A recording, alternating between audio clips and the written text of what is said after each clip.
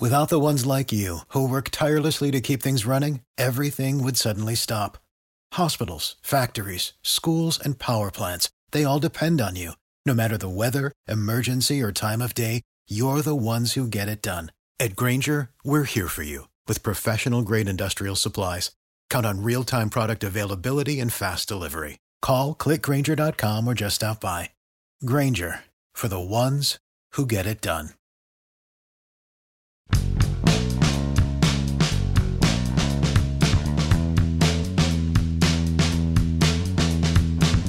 Quinn Priester might be a really good pitching prospect. He might be way more than that.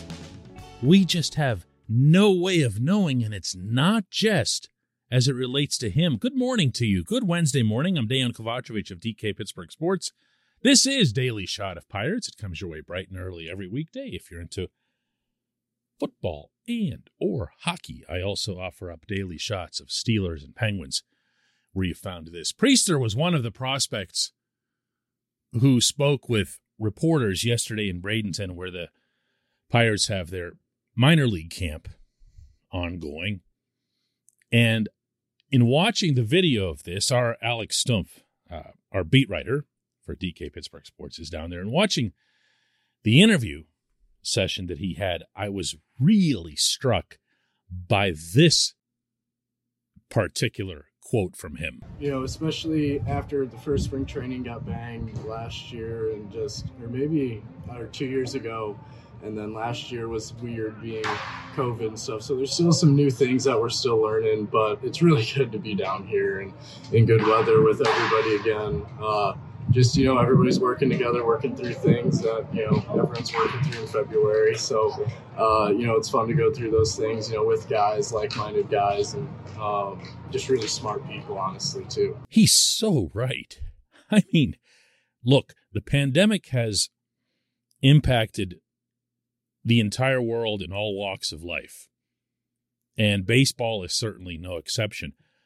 So I don't want to make baseball sound special, but baseball is special when it comes to the unpredictability of prospects and the volatility, for better or worse, of those prospects' development.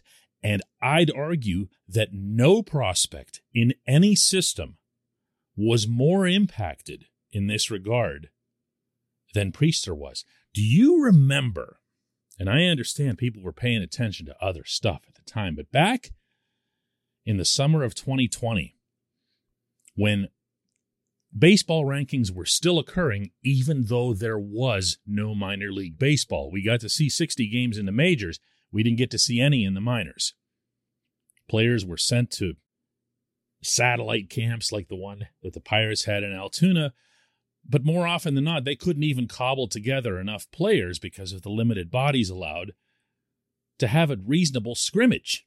They were modifying all the rules, doing whatever they could to try to simulate baseball action for the few dozen players they were allowed to house there.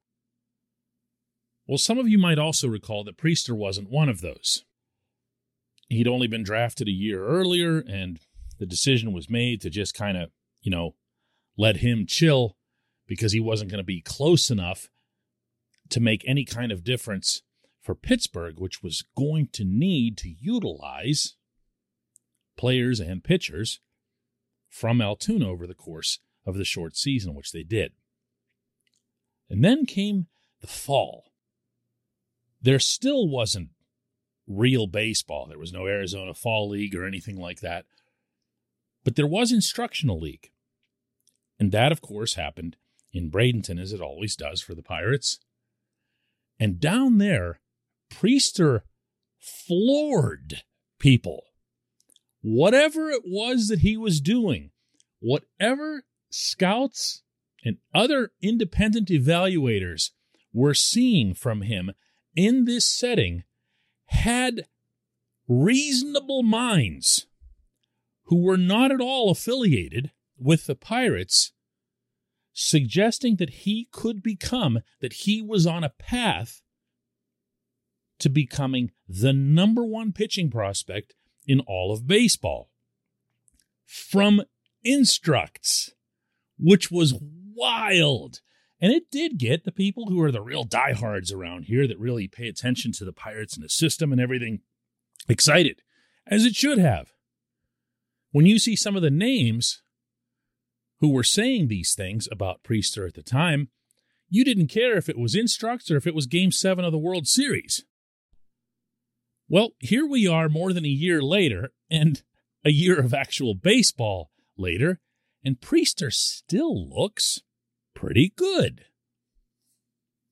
This portion of Daily Shot of Pirates is brought to you by our friends at North Shore Tavern. That's directly across Federal Street from PNC Park. It's home of Steak on a Stone, an eating experience, underscoring the word experience. The steak is brought to you partially cooked on an 800-degree stone, and you do the rest. It's a ton of fun, it's a great meal, and it's a baseball atmosphere like no other in Pittsburgh. North Shore Tavern, right across Federal Street from PNC Park. In 20 starts for High A Greensboro, Priester had a 3.04 ERA, struck out 98, walked 39 over 97 and 2/3 innings.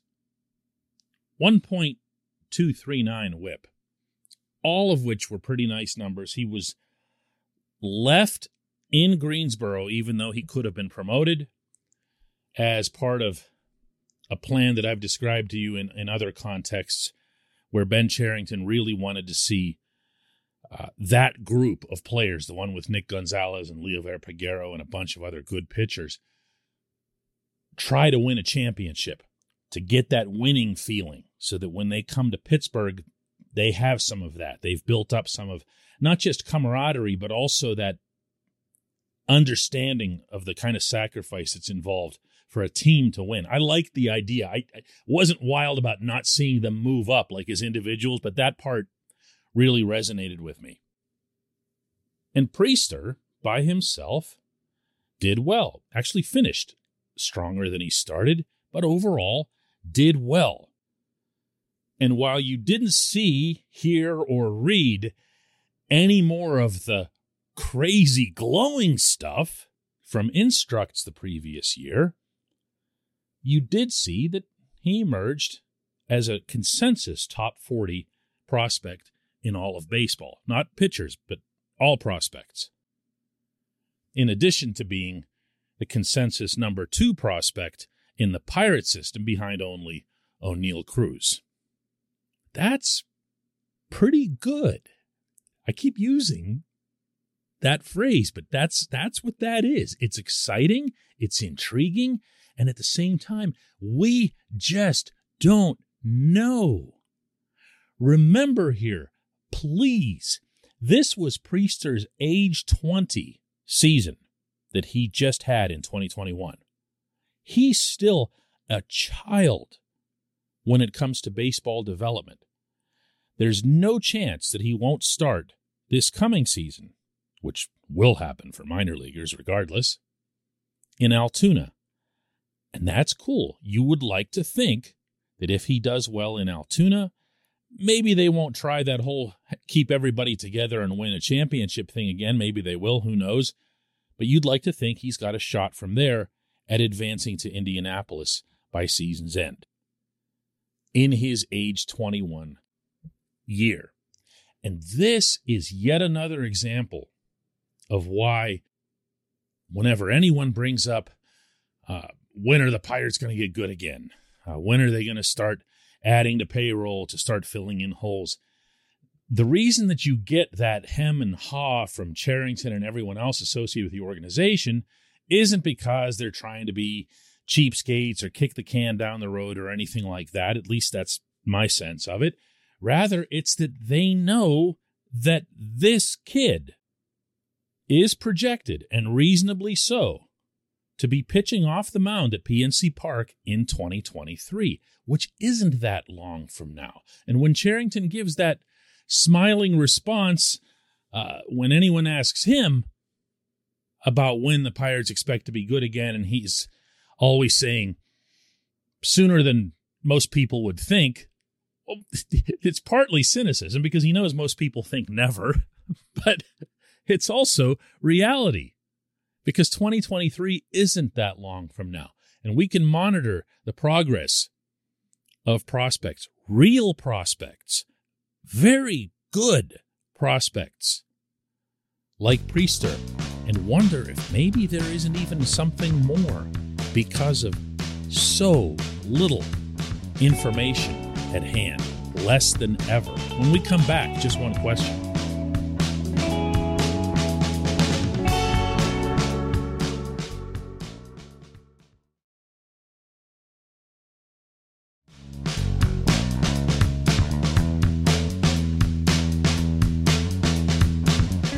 Welcome back. It's time for J1Q, and today's comes from Ryan Porter, who asks, DK, do you think the Pirates are going to trade Bryan Reynolds for picks, or are they going to get a long-term deal done with him? Ryan, before I begin to answer this, I'm going to apologize because I'm going to pick on you for citing picks and for really going for the lowest possible hanging fruit when it comes to talking about this baseball team. You can't trade draft picks in baseball. So I'll start with that. For as often as I hear lines like that, they just trade all their good players for picks. You can't trade draft picks in baseball. You just can't. It's not allowed. No one does it because you can't. And what's more, Reynolds isn't going to be traded. I am aware that his name gets floated an awful lot. And that has way more to do with the culture of baseball fandom anymore than it does anything else. Everyone presumes that the Pirates are going to trade every single player that they have without paying any attention whatsoever to what the Pirates are doing. And you know what? I don't blame them for the latter part. If I'm a fan of the Dodgers or the Yankees or whatever, I couldn't care less what's going on in Pittsburgh, much less the organization below the top level. Why should I? Who the hell are the Pirates? Who the hell are their prospects? I don't care what they're doing. All I know is that this number 10 out there really hurt us over the course of this series. He looks like a good ball player, and we'd like to have him, meaning we, the fans of such and such team. So you'll see a lot of things get invented just out of thin air. And it's going to continue related to Reynolds, Ke'Bryan Hayes, and, you know, when they get here, the Quinn Priesters and so forth. That's just life. To some extent, the Pirates have made that bed so they've got to lay in it because they have moved players for prospects. But at the same time, what you haven't seen them do, except for one incredibly idiotic trade, was to move young guys. That trade, of course, being the Chris Archer trade, in which Neil Huntington and Kyle Stark thought it was a good idea to send Tyler Glasnow, Austin Meadows, and Shane Baz, who is now the Rays' number one pitching prospect. Everyone forgets about Baz. I didn't at the time. I knew how highly people around the industry had thought of him. Mind-numbing stuff still.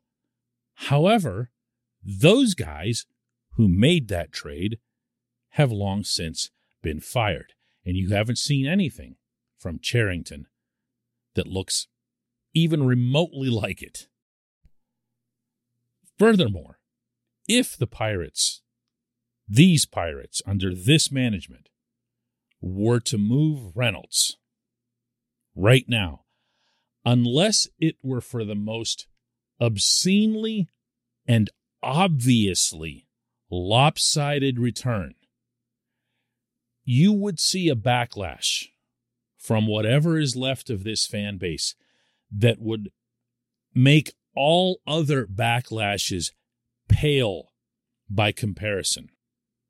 And I don't believe that'll benefit them in any way, because it does have to be remembered that there is a business component to all sports and all sports franchises. Reynolds, for anybody who doesn't know, has 4 years left of control under the Pirates. That's a long time to know you're going to have a player. It's going to take him through his age 30 season.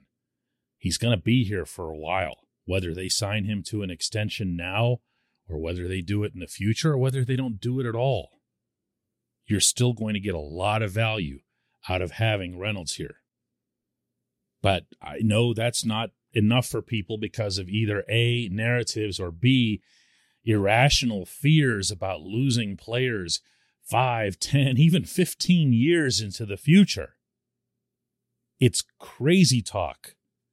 This sort of thing, one player staying with one team, happens very, very rarely in baseball, even with the richer teams, much less those that don't have that kind of revenue. Not every player that everyone likes is going to have a statue built of them in town eventually. It's just not how modern baseball works. For every Joey Votto that becomes a fixture in a city like Cincinnati, where the revenues aren't that great either, there are a million of everyone else. I appreciate the question. I do. Again, I don't mean to pick on you with it. It's not why I chose the question. I just find it healthy to have Bryan Reynolds' future come up every once in a while on this program. We will do another one of these programs tomorrow.